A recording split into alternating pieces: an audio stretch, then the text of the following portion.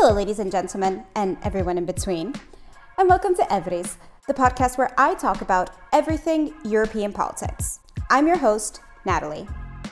Each episode, I take a topic in Europe that I think you should care about and break it down into small little bite-sized pieces our anxiety-ridden millennial minds can actually digest.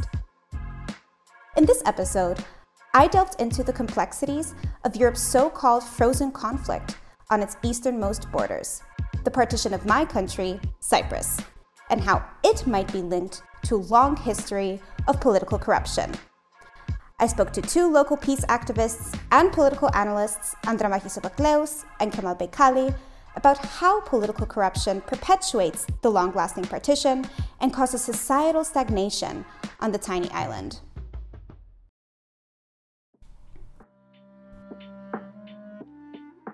In October 2020, the Middle Eastern news outlet Al Jazeera published a bombshell video revealing an undercover investigation on the island of Cyprus.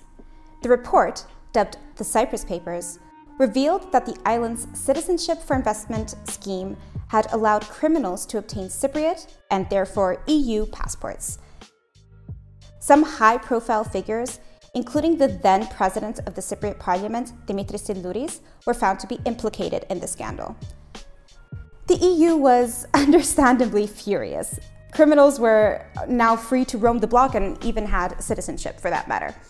They demanded that the Republic of Cyprus immediately halt their Citizenship for Investment scheme, which of course they did. Now that was probably the first time Cypriot corruption had made it to the forefront of the global stage. But the issue of corruption has long been an open secret on the island. And many experts are saying that the division of Cyprus not only allows, but even exasperates the problem. But what is the link between the two? And could a potential solution to the long-lasting dispute mean better transparency in Cypriot politics?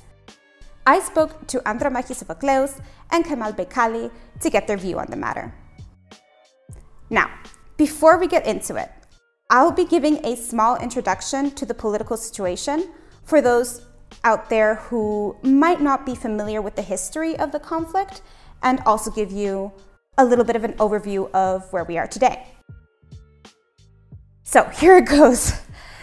Cyprus has been partitioned since 1974 after a failed attempt of a coup d'etat by the then fascist military dictatorship in Greece, working in tandem with local sympathizers of the Cypriot National Guard. What followed was an invasion by Turkish military forces, who then occupied 37% of the north of the island, to which Turkish Cypriots then fled. Greek Cypriots, on the other hand, fled to the south. Almost 5 decades later, the island is still split into two. The Republic of Cyprus, which is situated in the south and is run by a Greek Cypriot government, and then the TRNC, or the Turkish Republic of Northern Cyprus, which is an internationally unrecognized de facto state under Turkish military occupation. Now, despite numerous attempts by the United Nations and other big global players like the United Kingdom, the United States, the European Union, the issue is still yet to be solved, obviously, otherwise we wouldn't be here today. And this problem has been such a headache for diplomats that it's even been dubbed the diplomat's graveyard, just because it's just helpless. All right, and now that you've got the lowdown on the Cypriot issue, we can jump straight into the episode, into my interview with Andromachi and Kemal. I hope you enjoy it, and I'll see you on the other side.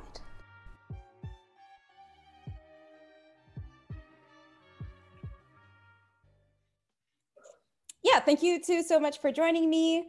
I have Andromachi Sophocleous and Kemal Beykali today, who are both political analysts and activists at the forefront of the Unite Cyprus Now movement, which is a grassroots political movement for bicommunal peace in Cyprus. They're also the hosts of the podcast Nicosia Uncut, which is a show which aims to undo the mainstream narrative on Cypriot politics by presenting, as they put it, the cold, hard truth. And I'll be including a link to their podcast in this episode's notes. Make sure to check it out. It's a very, very well done podcast. This was the best summary ever. Thank you. I'm glad you like that. But I would really like to start by having you both just introduce yourselves a little bit and tell me what is Unite Cyprus Now?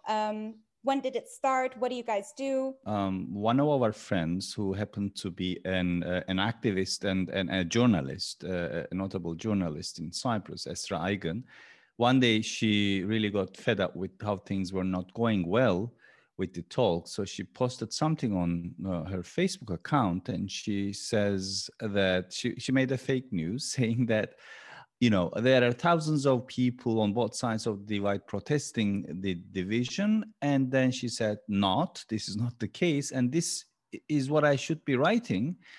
And then she became critical and she said, we deserve worse. This is what we deserve because we are not really going on the streets for the division of our country. And then people responded. And the next day there was a protest in the buffer zone.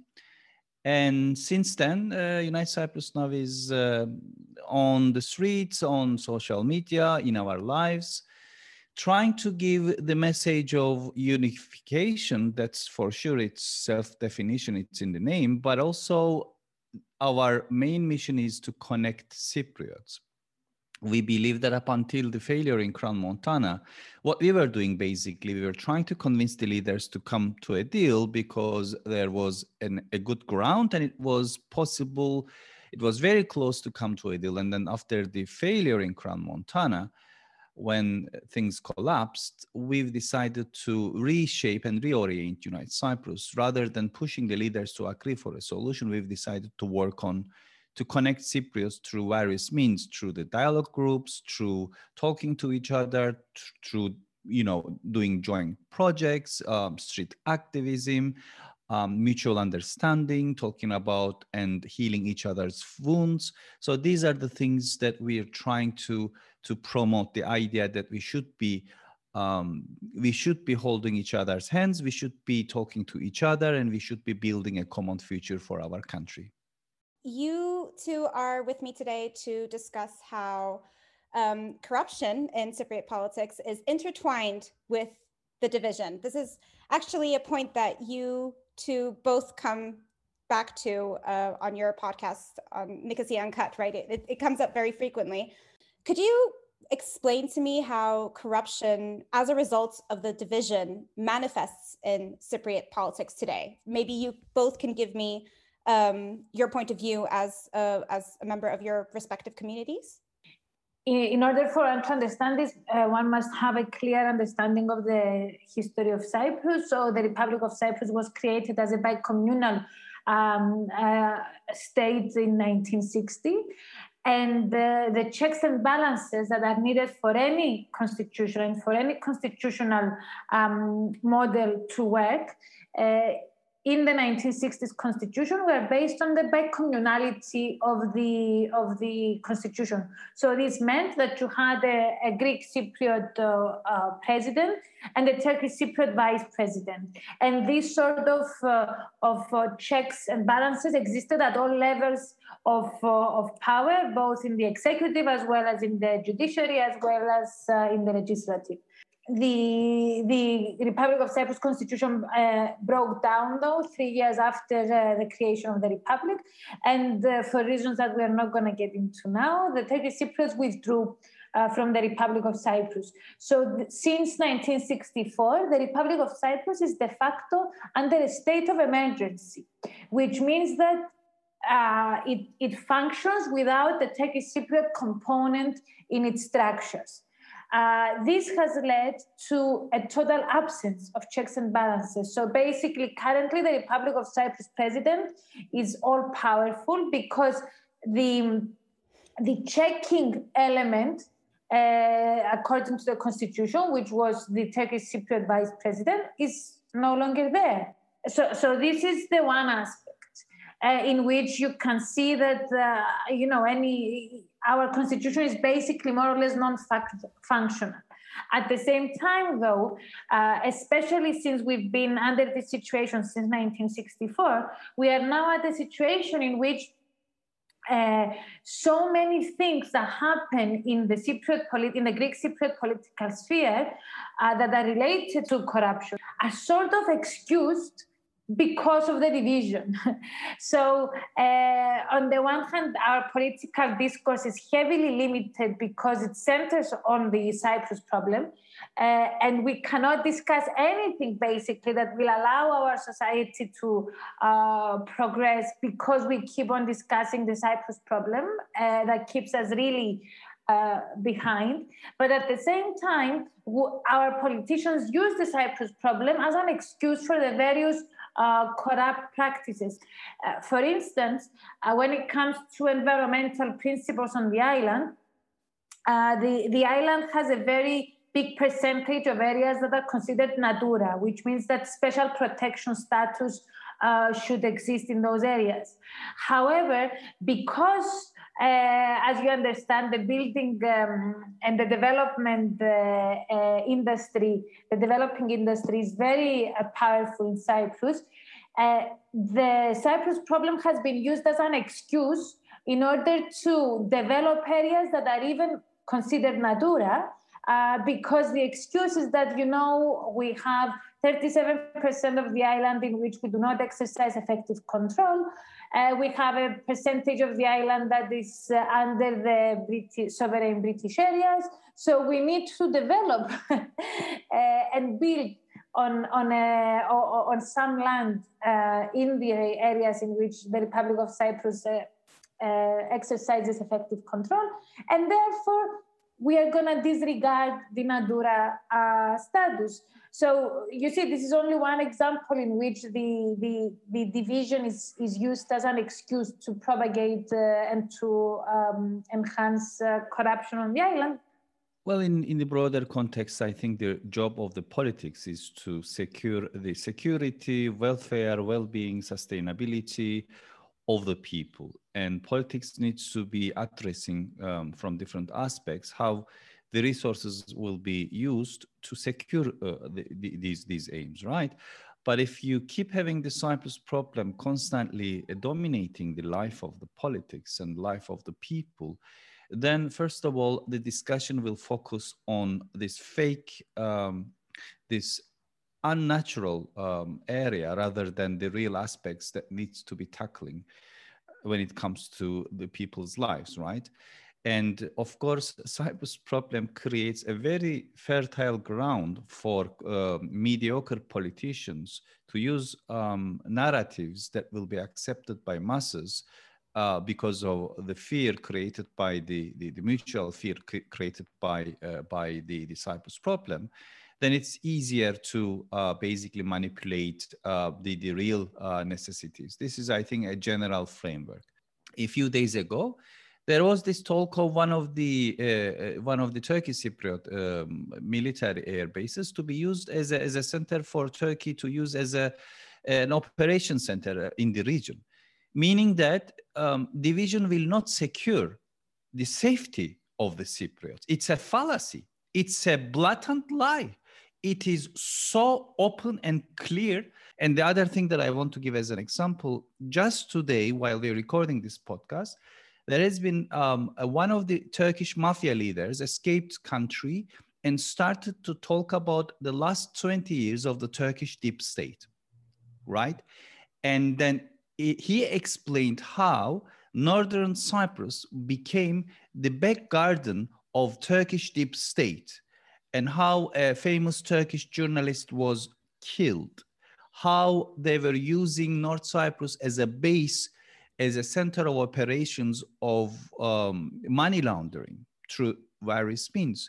So it is not only a problem for Cyprus, but this is also a problem for the region, for the international community. This is a black hole. It's a spot where things can be done because there is no recognition. And then, so basically Cyprus problem continues to become a source of instability, corruption, money laundering, any kind of dirty things that can come to your mind, you can link to it. And then I find it very difficult how people cannot see it.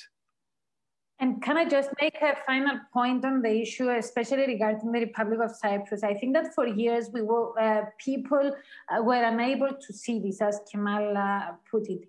However, especially after the Al Jazeera revelations on the Cyprus papers and on all the talk that has been taking place regarding passports and how the citizenship by investment scheme has been used in the Republic of Cyprus, I believe that a greater percentage of the population has been waking up to the fact that suddenly it is not only Turkey to blame, as the story often goes in the Republic of Cyprus about the lack of a solution to the Cyprus problem, but there is also an issue when it comes to the Greek Cypriot politics as well. And we saw for the first time people going to the streets to protest against corruption. And it was the first time that these people who were protesting, they themselves held banners making this link between corruption and partition. And for us, that was a very important point in the recent history of Cyprus. Andromachi, in 2018, you gave this speech at an OPEC event. It was actually a very beautiful speech. Also going to include a link to that in the episode's notes. But yes, the speech was regarding the Cypriot issue, of course. And in that speech, you called on the audience to ask who benefits from the division and who loses. Do you have an answer to that question? Yes, I think it's clear. I believe that it is the Cypriot public that loses, and those who benefit are the people that have been using this state of affairs, this irregular state of affairs, either to promote their partitionist policies or to benefit economically from this partition. And I believe that for many years we've been fed with the poison of division, with the poison of partition, and with the poison of the enmity that supposedly lies between the Greek Cypriots and Turkish Cypriots on the island, in order for us not to see what really happens when it comes to our politics. And there is this great disillusionment by especially the Greek Cypriots when it comes to their politicians and to the political elite. And I believe that we need to stand opposite them with a critical eye and to stop accepting their excuses. And thank you for bringing that speech up. I never expected that speech to be that successful when it comes to the impact that it had. But honestly, my greatest disappointment regarding that speech is that it was done in 2018. And we are now 3 years after that, and things have not changed. I could make that same speech today, or I could be repeating those same points today, because I honestly feel that we are still kept captive of this rogue political elite, of this corrupt political elite that feeds people with hatred about the other, in order for us not to see who really benefits from this situation. And it is this corrupt political system that has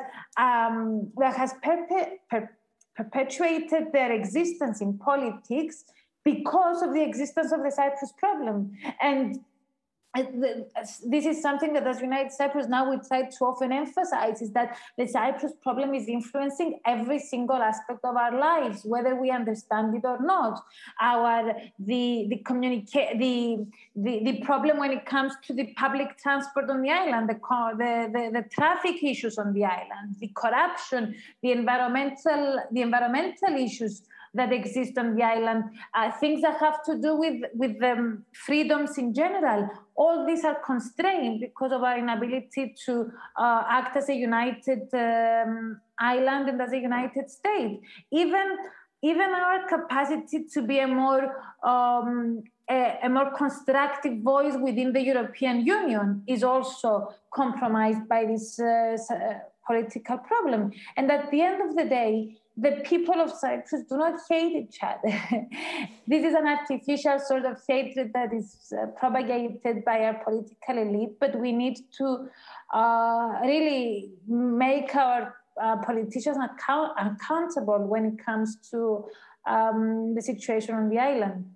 But would you say that not only does the division perhaps enable corruption, but also enables corrupted politicians to maybe even stay in power and keep their place of power? Of course, because since 1964, with the exception maybe of the 2013 elections in the Republic of Cyprus, all political election processes were basically determined by the Cyprus problem.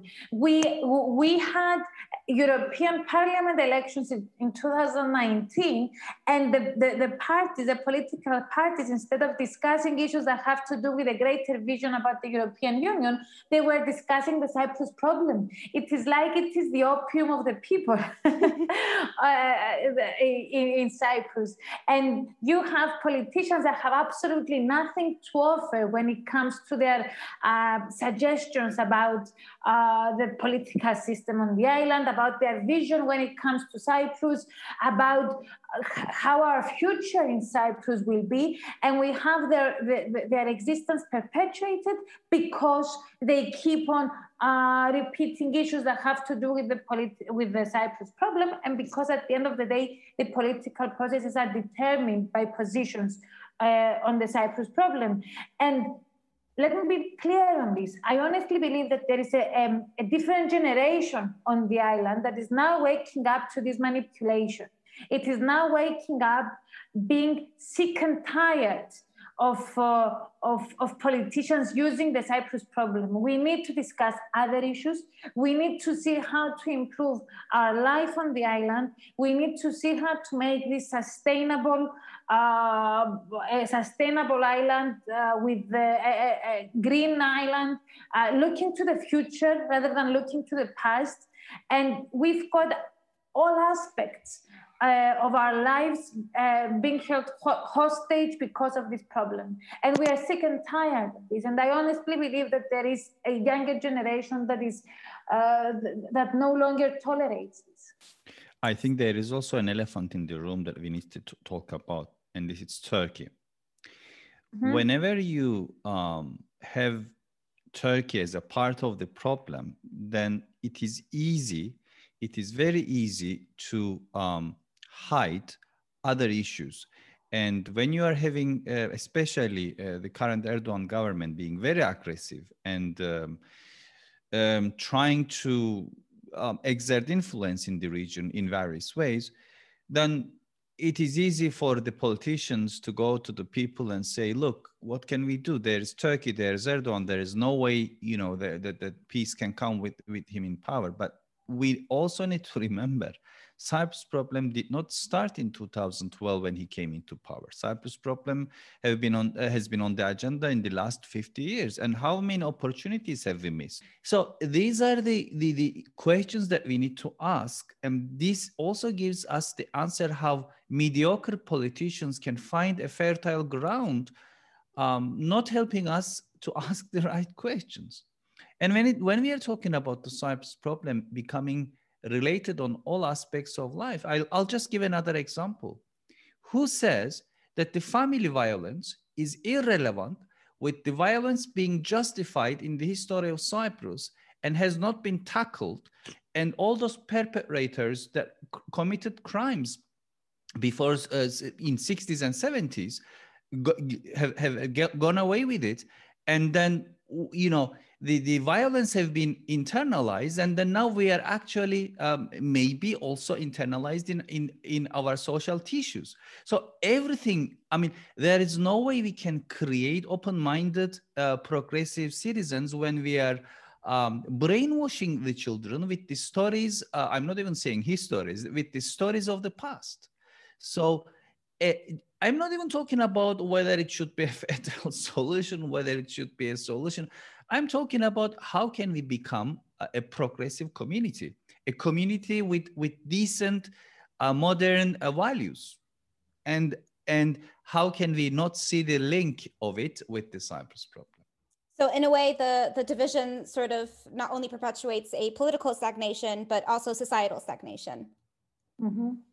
Yes, because we are not able to bring these discussions to the fore. And we are not even united when bringing these discussions to the fore. We are only now seeing slowly organizations, for instance, environmental organizations, joining together to, and they are interested for all environmental violations from every part of the island. We are only now seeing LGBTQI organizations coming together and seeking for LGBTQI rights to be accepted and acknowledged in all the area of our island. Because aside from everything that we've discussed about, it makes one wonder how one can feel okay with fighting for causes that only fall under the area in which, for instance, the Republic of Cyprus exercises effective control, and we turn a blind eye when it comes to everything that happens to the rest of our island.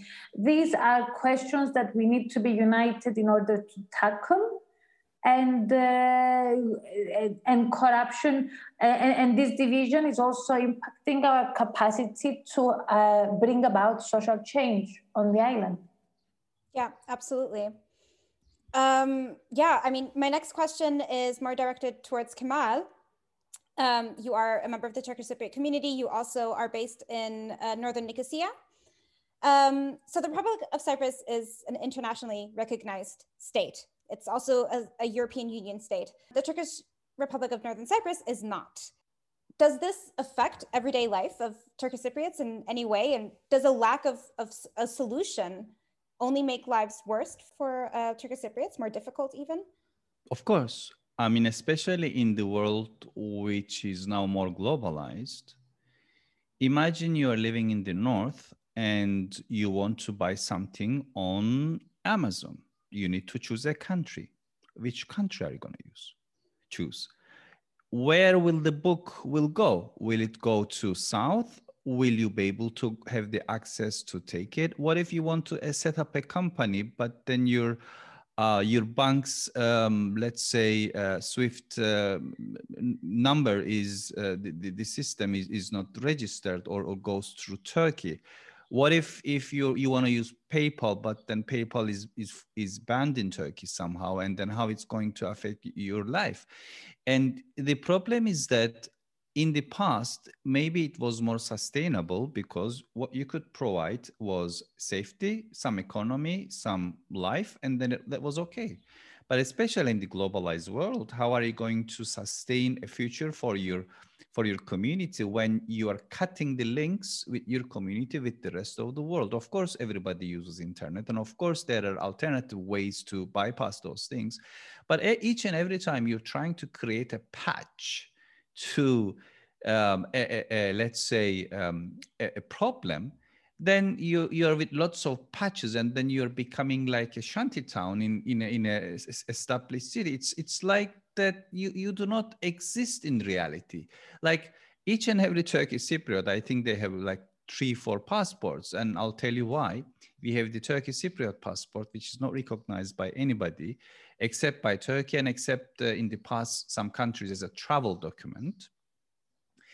And since 1974, Turkey provides passports to the Turkish Cypriots to travel. In return, whenever they show their TRNC passport, but it doesn't make them Turkish citizens. It's just a travel document. It makes 2. And then many Turkish Cypriots crossed over and then claimed their Republic of Cyprus passports after 2003 when crossing started.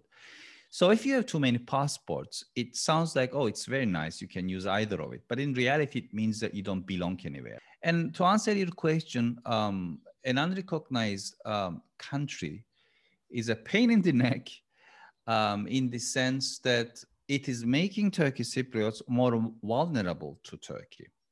So I know that there is this reflex by the Republic of Cyprus authorities to make sure that any action in the international scene should not be directly or indirectly meaning that somebody is recognizing TRNC. But eventually what happens is that we are becoming more vulnerable economically, politically to Turkey. And eventually Turkey is having even a more upper hand on the northern part of our common country. So, this is not helping either in reality, okay? It will help you to isolate the Turkish Cypriots.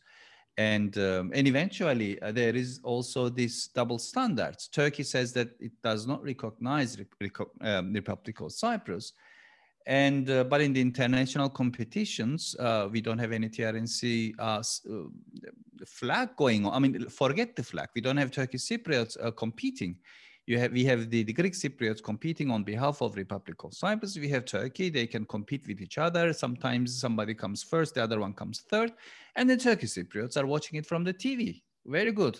Well done. We're recognized by Turkey. We are happy. We are saved by Turkey. So what? And then, well, Greek Cypriots can say, well, okay, fine. You have to find the solution to the Cyprus problem. And then again, it doesn't solve that maybe the flag, Republic of Cyprus flag, has the map of Cyprus. Will it be truly representative with how things are going if you are having the Cyprus flag on this on the flag, the Cyprus map on this flag? Are we going to have let's say the entire country are we going to be a peninsula? Are we going to be two states? I don't think that it is a possibility. We are not going to be two states. It's going to be the deepening of the division, and it's going to be worse for everybody. Since 1974 or 1964, I mean, both the Turkish Cypriots and Greek Cypriot communities and their respective representatives have more or less pursued this idea of a federal solution as a framework for reunification. The tide kind of seems to be turning, especially since November last year, with the election of the Turkish Cypriot president, Ersin Tatar, who is now openly pursuing a two-state solution with the blessing of the Turkish president, Erdogan, which, by the way, this would entail the island splitting into two independent sovereign states. So the island would now be two separate countries. How do you two perceive this development? Do you still think a federal one-state solution is a plausible solution for Cyprus? Do you think that we're changing course completely? Well, first of all, I believe that anyone who promises a two-state solution in a setting in which there's going to be two internationally recognized states is simply fooling the audience. I don't believe that this is feasible, definitely not two states within the European Union, because this is something that the Turkish Cypriot audience needs to understand. This will never be accepted for a number of reasons, but even international recognition outside the EU would be very difficult. I mean, maybe we can talk about the few countries recognizing the TRNC, but still it's never gonna reach a limit in a state in which the TRNC will be able to function as an internationally recognized state to a grand extent. So on the one hand, we are at this situation in which, yes, we are moving away from a federal solution for a number of reasons. I mean, on the one hand, you've got the Turkish Cypriot leader and Turkey openly stating that they are supporting a two-state solution at the moment. On the other hand, you also have the Republic of Cyprus president, the Greek Cypriot leader, Mr. Anastasiadis, whose commitment to a federal solution is also questionable at best. Exactly, questionable at best. We are at the stage in which the federal solution looks impossible at the moment. But any other solution is also impossible.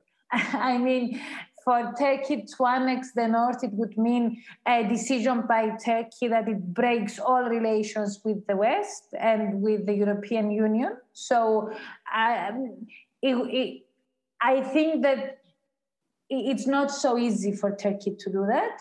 A two-state solution is not possible for the reasons I already mentioned. So we're basically left in a situation in which what we will have at best is a perpetuation of the status quo, a status quo that will be increasingly unsustainable, and the status quo that will be increasingly problematic because we are not talking about a frozen conflict here. We are talking about a situation in which things on the ground keep changing. We are talking about the situation in which hatred between the sides, if it increases, we will start witnessing the consequences of this on the ground.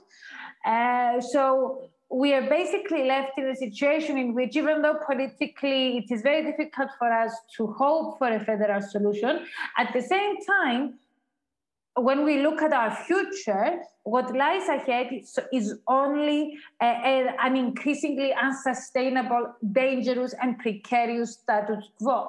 So this is something that all people on the island need to grasp. The current leader of the Turkish Cypriots, Mr. Tatar, has no idea about the Cyprus problem. He just knows the slogans, he just repeats the all-known, old Denktash style slogans. And I don't want to be giving a wrong impression. Mr. Denktash, like him or not, was an intelligent, clever man. And so I wouldn't like to compare these two. But I think we need to remember a few things when we're seeing this change in the Turkish Cypriot community. First of all, Mr. Tatar won the elections with 2% difference in the second round, and in the conditions when Turkey had been fully engaged. And so when we are talking about fully engaged, we also have to remember the elections took place at a time that all our economic sectors were at halt. No tourism, no higher education. There were no guarantee that there will be some kind of a virus support, a pandemic support from anywhere in the world, except from Turkey. And there is no guarantee that the salaries will be paid by the Turkish Cypriot government if Turkey doesn't give money the day after elections.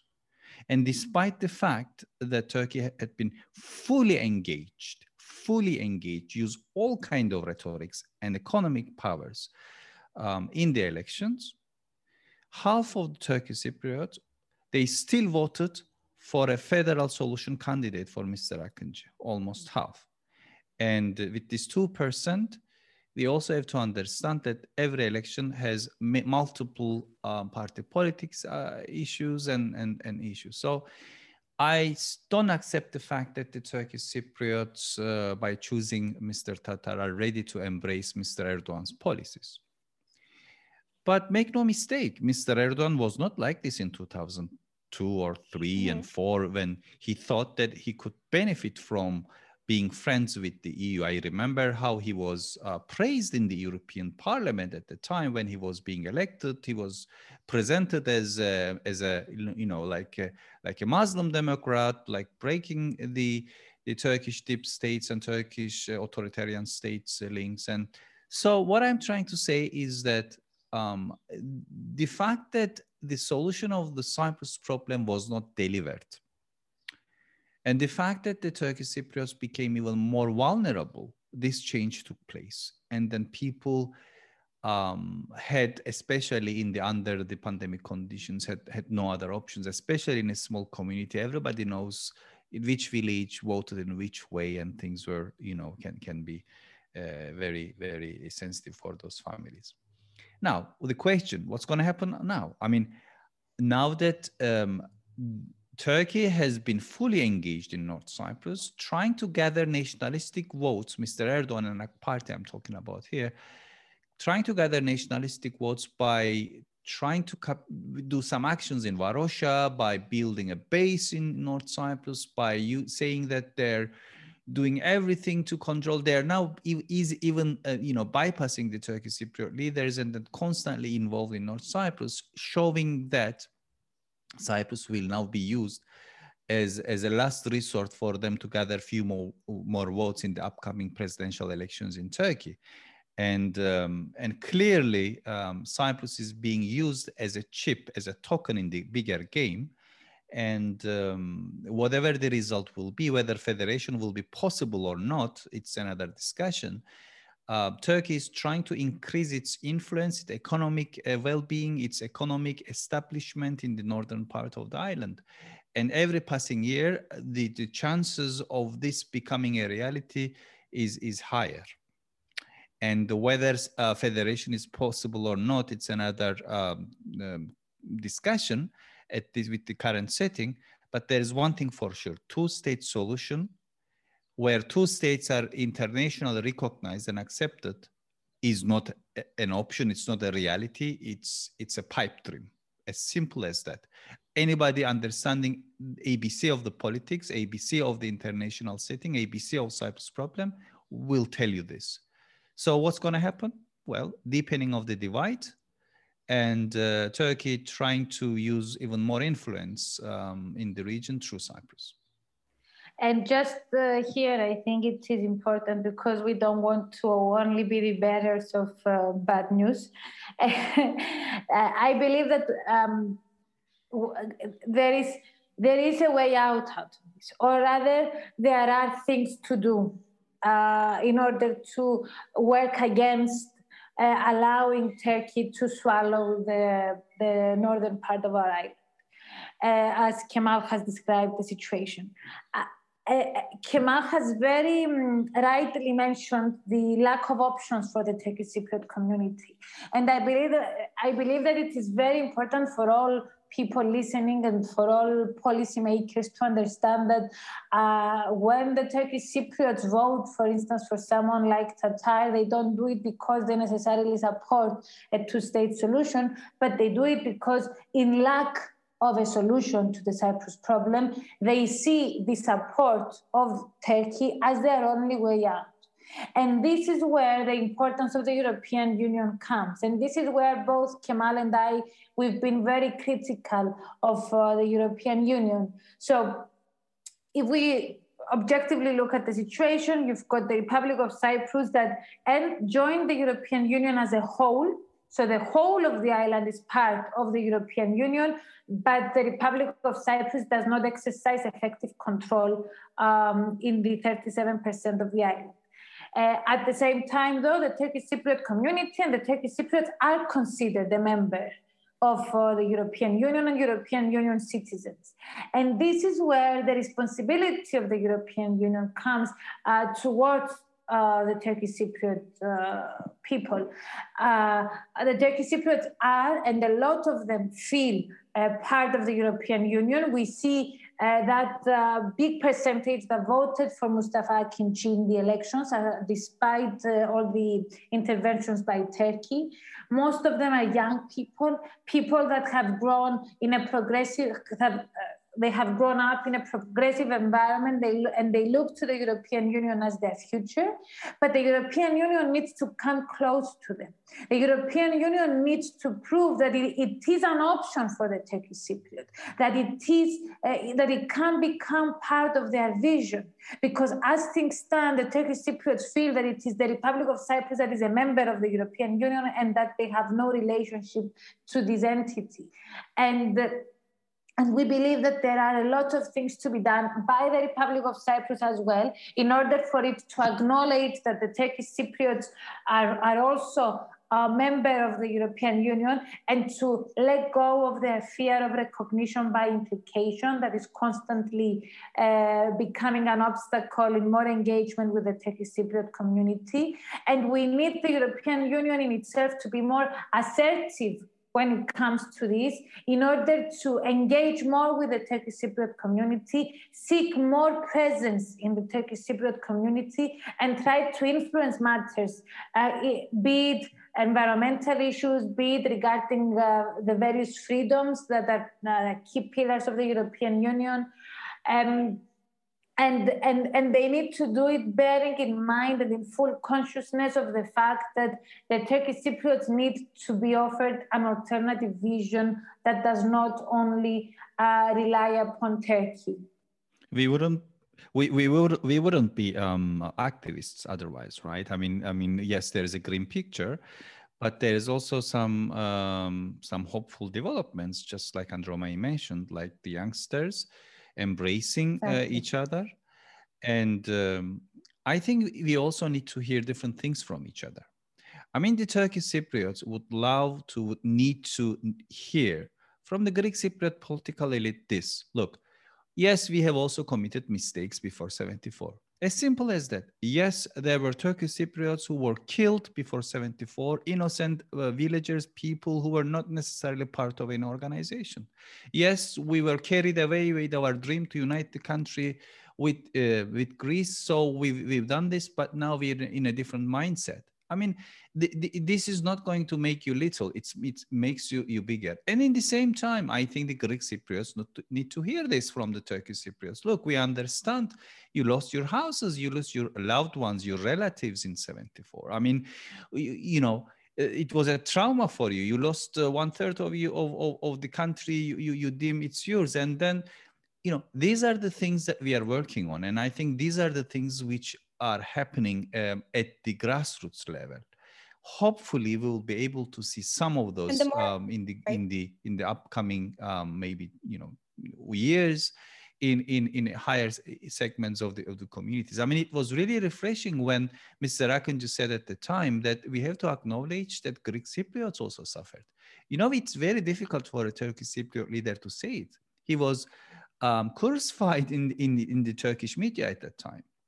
We have the Turkish Cypriot MP Doğuş Derya, who said that the Greek Cypriot women were killed and raped and they suffered as well. And then they almost, like, you know, there was a lynch movement against her just because she was deemed of attacking the Turkish army at the time. It feeds into this narrative that whoever says that is a traitor to their own community, to their respective community.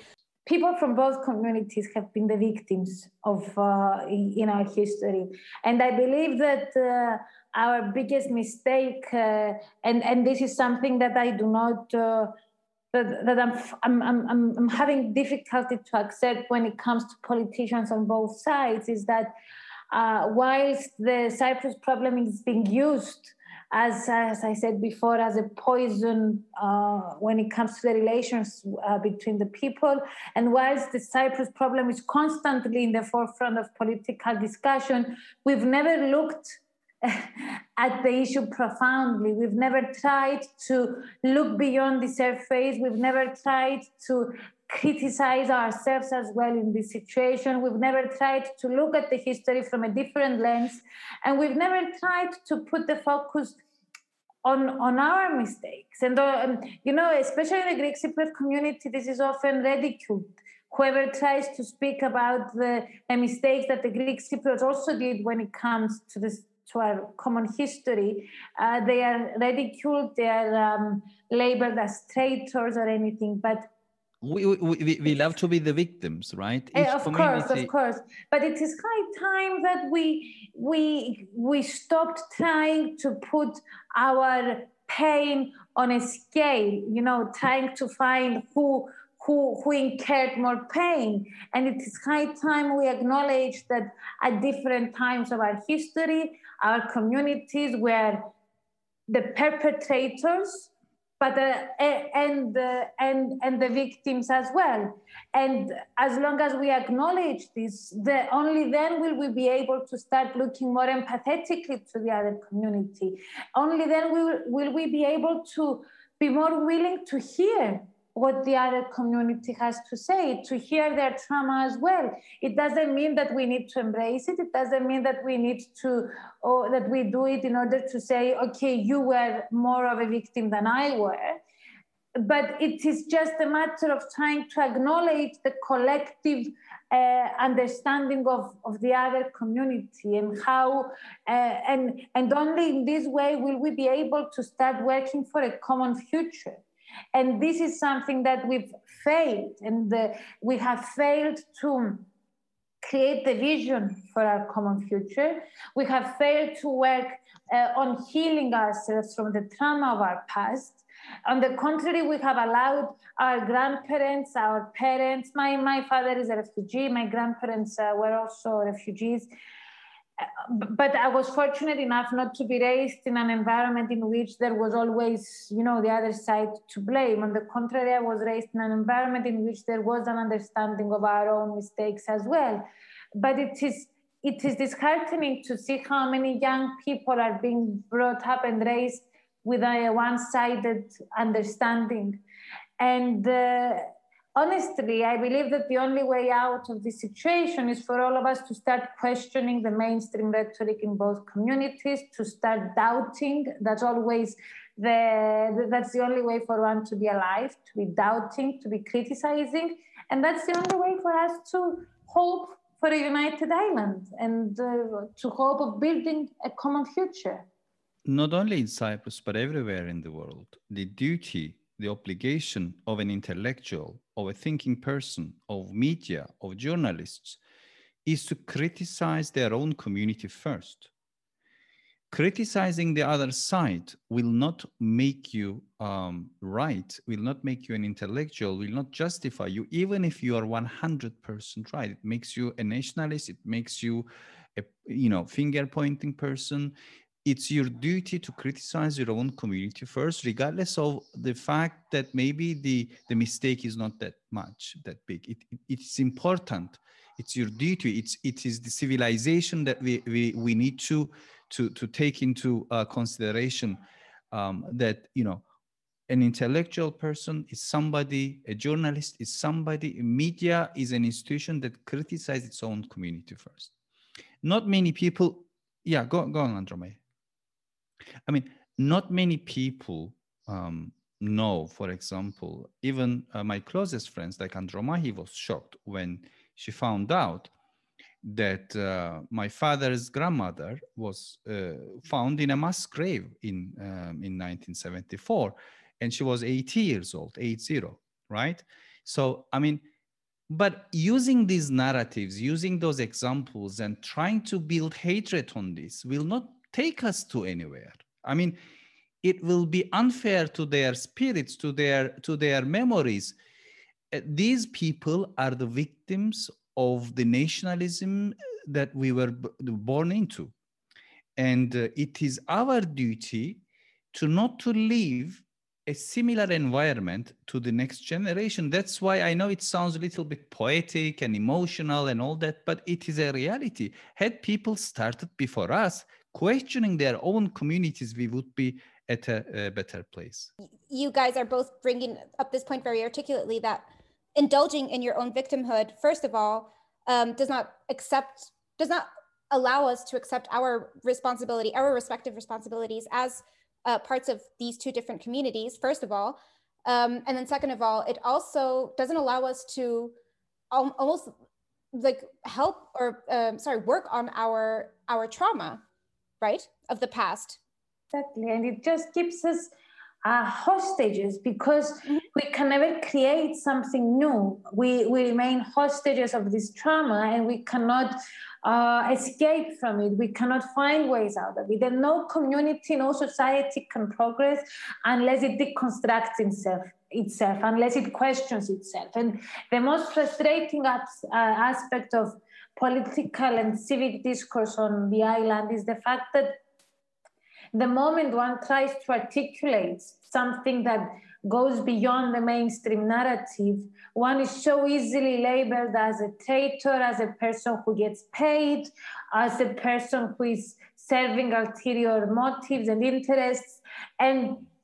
And this is the reason why not so many voices are willing to go out there and engage in such a discussion, because they are, immediately put down through these adjectives. And for us, this was always clear from the beginning. We knew the risks in this, but honestly, it comes a point when you realize that some things need to be said, and some things need to be said without a communal lens. And we need to face our past. And I cannot stress enough the importance of questioning, of doubting, of criticizing. And this is what we've been trying to do, both as through the Unite Cyprus Now movement, but also through Nicosia Uncut, the podcast. And as Kemal often says, it is interesting because not many people are able to think aside from their communal lens, but I can honestly say that I can have Kemal speaking on my behalf at any instance when it comes to the Cyprus problem, and I will not even read what he says if I tell him, okay, can you please take this up for me and respond on my behalf? I will not even be concerned that he might say something that will not represent me. And this is because it's a big thing, Androma. He's saying that I don't even need to read it, knowing her.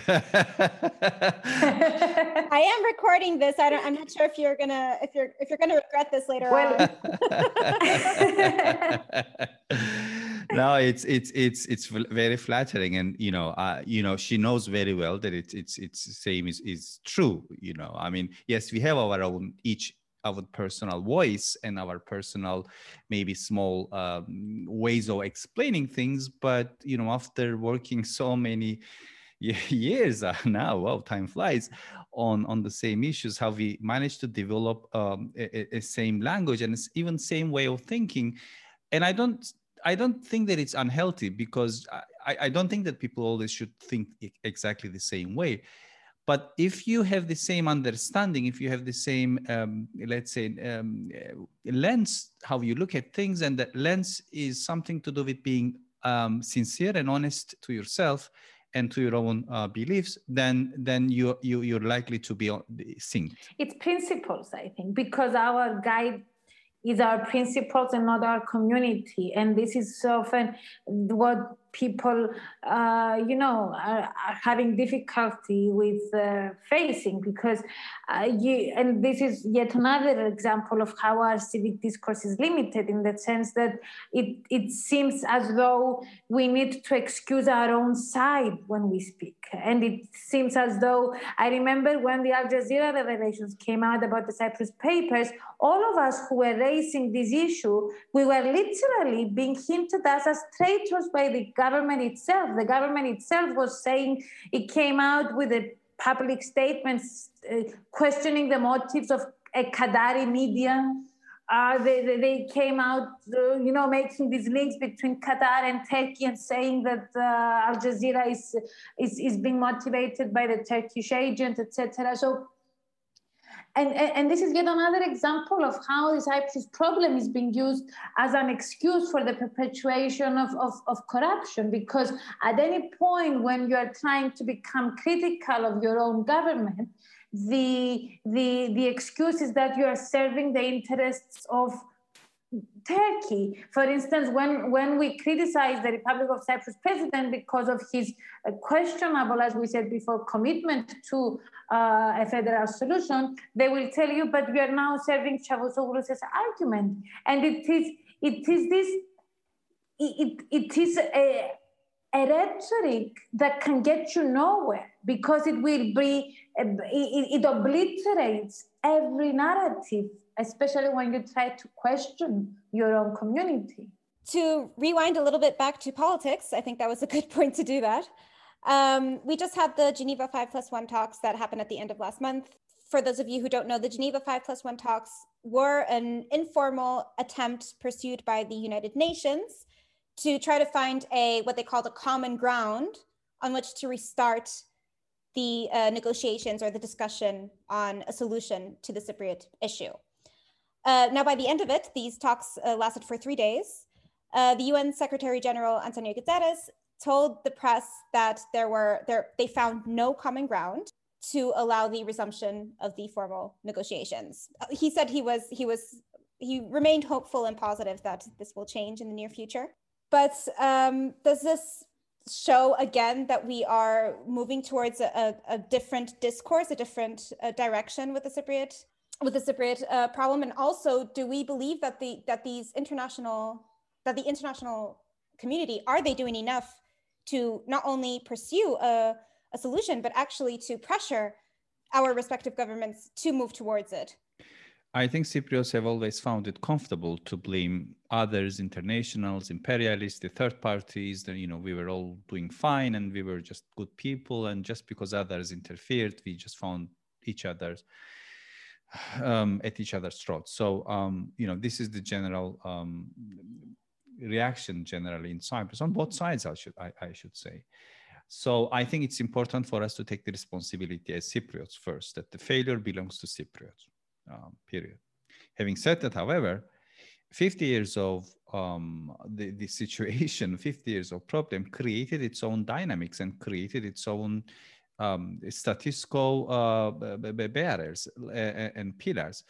And I'm sorry to say that I think with the latest intervention by the latest initiative by the United Nations served the further deepening of the divide, unfortunately, because if you try to bring sides together at a high-level international conference, knowing that the differences are not bridgeable, it means that you know beforehand that the chances of the collapse is very high.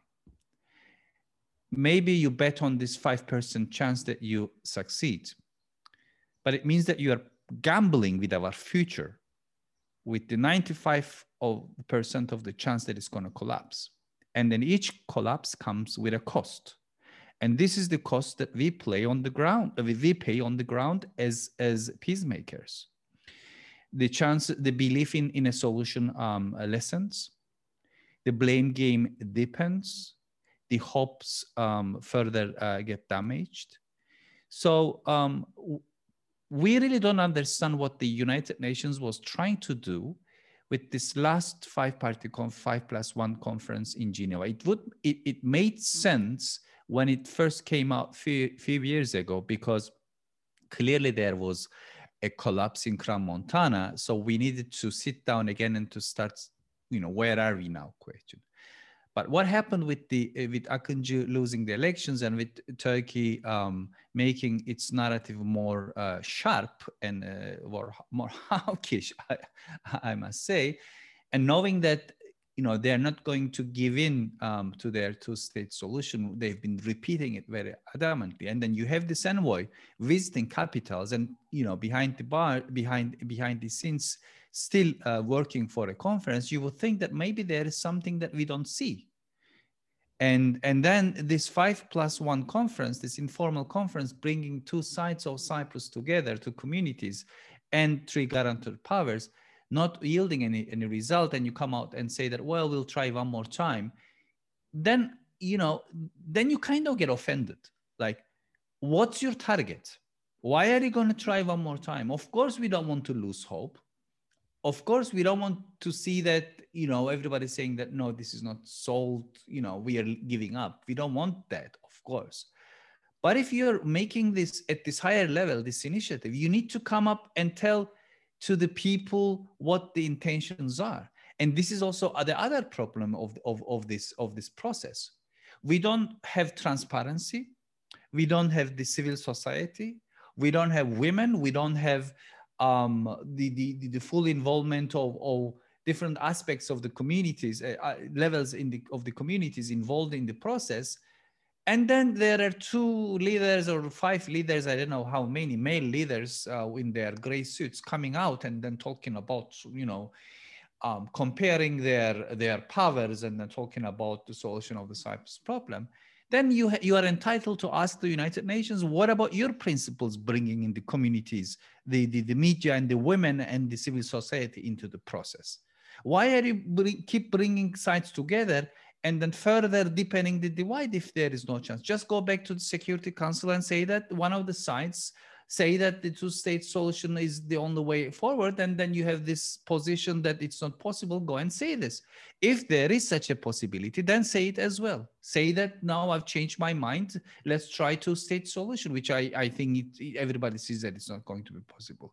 But put some transparency, put some confidence into it. And don't make people say that, there is no chance that we can solve the Cyprus problem, because everybody is already convinced. Would you say that not only do local Cypriot politicians from both communities benefit from the perpetuation of the division, but would you say that players on the international stage also can benefit from it to a certain extent? You see, it is not a matter, when it comes to the international community, it is not a matter of benefiting from the situation, but it is a matter of being more comfortable with not shaking the waters that much. So I honestly believe that the international community, of course, the international community is a very broad term. I mean, we're talking about specific agents. We're talking about the United Nations, the European Union, the US also, which I think it is still not clear on its position on the Cyprus problem at the moment, even though they have explicitly said that the bizonal bicommunal federation is what they are supporting, but we have not seen them becoming intensely engaged since the Biden administration took over. But the rest of the players that I mentioned, I believe it's not that they are benefiting from the situation. It is that they are comfortable with the situation. They don't want to. They don't want to do something that will bring about more tension. But at the same time, they are not interested, or they don't know how to change the course of the situation.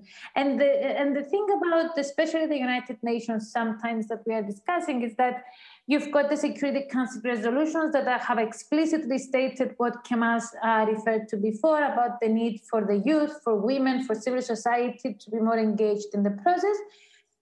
And then for the past 4 years, especially since the collapse of Crans-Montana, we've got the UN Secretary General Special Envoy Jane-Paul Lute following an approach that absolutely disregards all these levels of the society. Mrs. Lute has refused or has shown absolutely no interest to be in touch with the civil society. She has shown no interest to get to know the other players within the local sphere in Cyprus, and she has only been working her way through the leaders. And one wonders how is the United Nations learning from its mistakes if it fails to implement the Security Council resolutions themselves. At the same time, when it comes to the European Union, it is evident that there is a lack of judgment when it comes to the importance of sorting the Cyprus problem. There is a lack of judgment when it comes to the importance of the European Union prioritizing this issue. And we have noted this multiple times through our podcast, even before Mr. Akinci lost the elections, but we were always critical of how the European Union, after the collapse of the Crans-Montana Conference, failed to engage with the Turkish Cypriot community. We saw European Union leaders coming to Cyprus. We saw the EU High Representative, Mr. Borrell, coming to Cyprus, and I'm talking about before the elections in the Turkish Cypriot community, and all these players did not even bother to go to the Turkish Cypriot community, did not even bother to meet with the Turkish Cypriot leader, something that would have elevated the importance of the European Union within the Turkish Cypriot community as well. It seems as though it is not that the EU is benefiting from the perpetuation of the situation, but it is as though they do not understand the importance of sorting this out. And we are in a pseudo-stable status quo at the moment, but the European Union needs to remember that what if things escalate? What if Turkey decides that it is to its benefit to annex the northern part of the island, let's say? What will the position of the European Union be then when so many billions of euros are at stake when it comes especially to the upgrading of the customs union between the Turkey and the EU? All these are issues that the European Union policymakers need to take into consideration, and we sadly feel that this is not in any way evident in the European Union thinking. But would you say that there is also perhaps a lack of a will to spend what I would call political capital at the moment because of the developments that are happening with Turkey in regards to its relationship with the European Union at the moment, especially when it comes to the migrant issue? Would you say that that also plays a role? Of course it plays a role. And you see, I believe that you had the Greece-Turkey sort of standoff at sea a few months ago, and it was clear that the European Union prioritized sorting that issue rather than using its capital or its political capital on the Cyprus problem. So they kind of sorted that out, and they don't seem willing to waste that political capital on putting the Cyprus problem as part of this wider sort of web of issues. But for good or bad, as we often say with Kemal, it is clear that now the Cyprus problem is part of a wider web of geopolitical games and geopolitical sort of trade-offs. It is no longer in our hands, and we believe that the European Union's lack of willingness to engage with this issue in a more constructive way will bring negative results in the future, regardless of whether at the moment things might be relatively normalized. What needs to be done at this stage is that as Cypriots, we need to claim power. It's not easy, but we need to, get engaged with the youngsters. We need to help them see and understand the failing nature of the Cyprus politics and the Cyprus problem. We need to talk to the international community, explain the possibility of this so-called frozen conflict to become a center of a real conflict in an area which is dominated by blood and and conflict. We need to be able to sort out our own internal problems, because there have been many chances that we lost in the past because we as Cypriots could not own it. And EU, on the other hand, was party to the somehow involved with the Crans-Montana process. They were around the table in Crans-Montana at the highest level. And this is exactly the problem when you said that at the moment, maybe things are not very ripe to do this involvement by the EU. But the question then, why did they wait? Where were they before? Mm-hmm. Who's coordinating EU? Are they the members? Are we talking now? We have the council, we have the commission. What have been they do? Where were they? And it is easy to put the blame on the others, but you need to understand that if, as an EU, you want to be a global power, you need to act like one. You need to project, you need to plan, you need to implement, you need to act, you need to coordinate within yourself even. And this Cyprus problem is another threat to the stability in the Eastern region, in the Eastern Mediterranean region, which will influence the efficiency and the effectiveness of the EU as a whole as well. And this is why we've been critical about them. We understand that EU is also some sort of a club bringing solidarity to the members. And after 2004, Cyprus becoming a member and Greece is already a member, they would show some kind of a solidarity with their members. But they also need to show to their members that that non-solution of the Cyprus problem cannot be acceptable. And this is where they failed, we believe, I think. I don't know. I mean, at least what I believe. Yeah, it's also as if the European Union almost operates in this way where they are an outside party when it comes to the Cypriot problem, but not completely adopting it as a problem of the European Union itself. It is something that does not belong to Europe in a way.